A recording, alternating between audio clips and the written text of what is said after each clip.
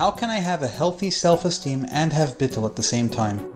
Wow, that's a great question. When I was younger, I had the same question as well. In yeshiva, I wasn't that good in math, but one thing I knew for sure, bittul equals shmata, which means that in order to have bittul, you are a nobody, you're a nothing. And I think that's a very big misconception, unfortunately. And let's bring in some ideas.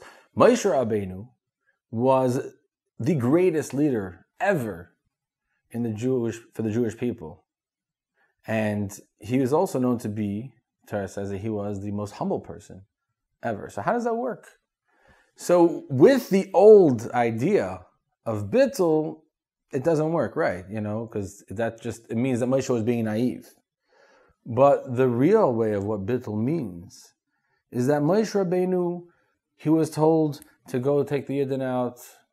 He went to Parai. He confronted him, brought the 10 plagues, took the Jews out of Egypt, split the sea, went to Har Sinai, gave the Jews the Torah. Even when the Jews sinned with the golden calf, he spoke back to Hashem and he says, if you're going to wipe out the Jews, then take me out as well. So we see Moshe Rabbeinu wasn't naive and he knew who he was.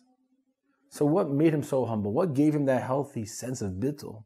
Is that it says that he said, whatever I have, if Hashem would have given the ability to someone else, they would have done as good, if not, better job than me.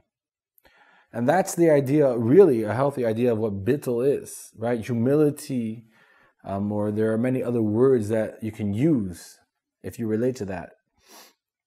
I'll give you another idea.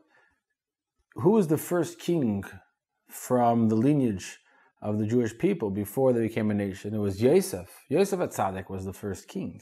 Then there was Yehuda. But ultimately we say that it's going to be the line of Yehuda that's going to have kingship forever. So what does that mean? Yosef HaTzadik, his whole entire persona and personality was that I need to make a difference in the world because I'm here. And Hashem has given me abilities, gifts, and talents. I need to do it. I'm going to be a king. My brothers are going to bow to me. These are facts. I need to take care of it. And the brothers had a hard time with that because that's not being humble. He was very full of himself. But ultimately we see that he went by him doing his part. He saved the world. Then ultimately comes Yehuda. And the idea of Yehuda, right, is Haidah, nullification, that, and praise, that he was able to finally be able to say that really everything that I am is from Hashem, and it's not of my own doing.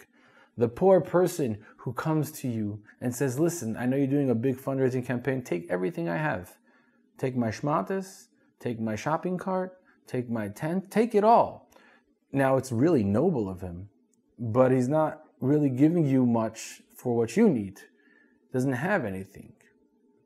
But if the rich man comes and says, hey, take everything I have, that is a tremendous, that's tremendous because he's actually giving you a lot. So Hashem says, first of all, if you're not sure if you have any gifts or don't have any gifts, pardon my grabkeit. But who the hell are you to say, who the hell are you? You're a God-given gift to the world. Hashem gave you tremendous abilities, tremendous powers. And if we can acknowledge that, right? If you can acknowledge this, that Hashem has given it to you, and now it's your job to cultivate these and do your part in the world, you'll have a healthy self-esteem, along with a beautiful dose of bittul.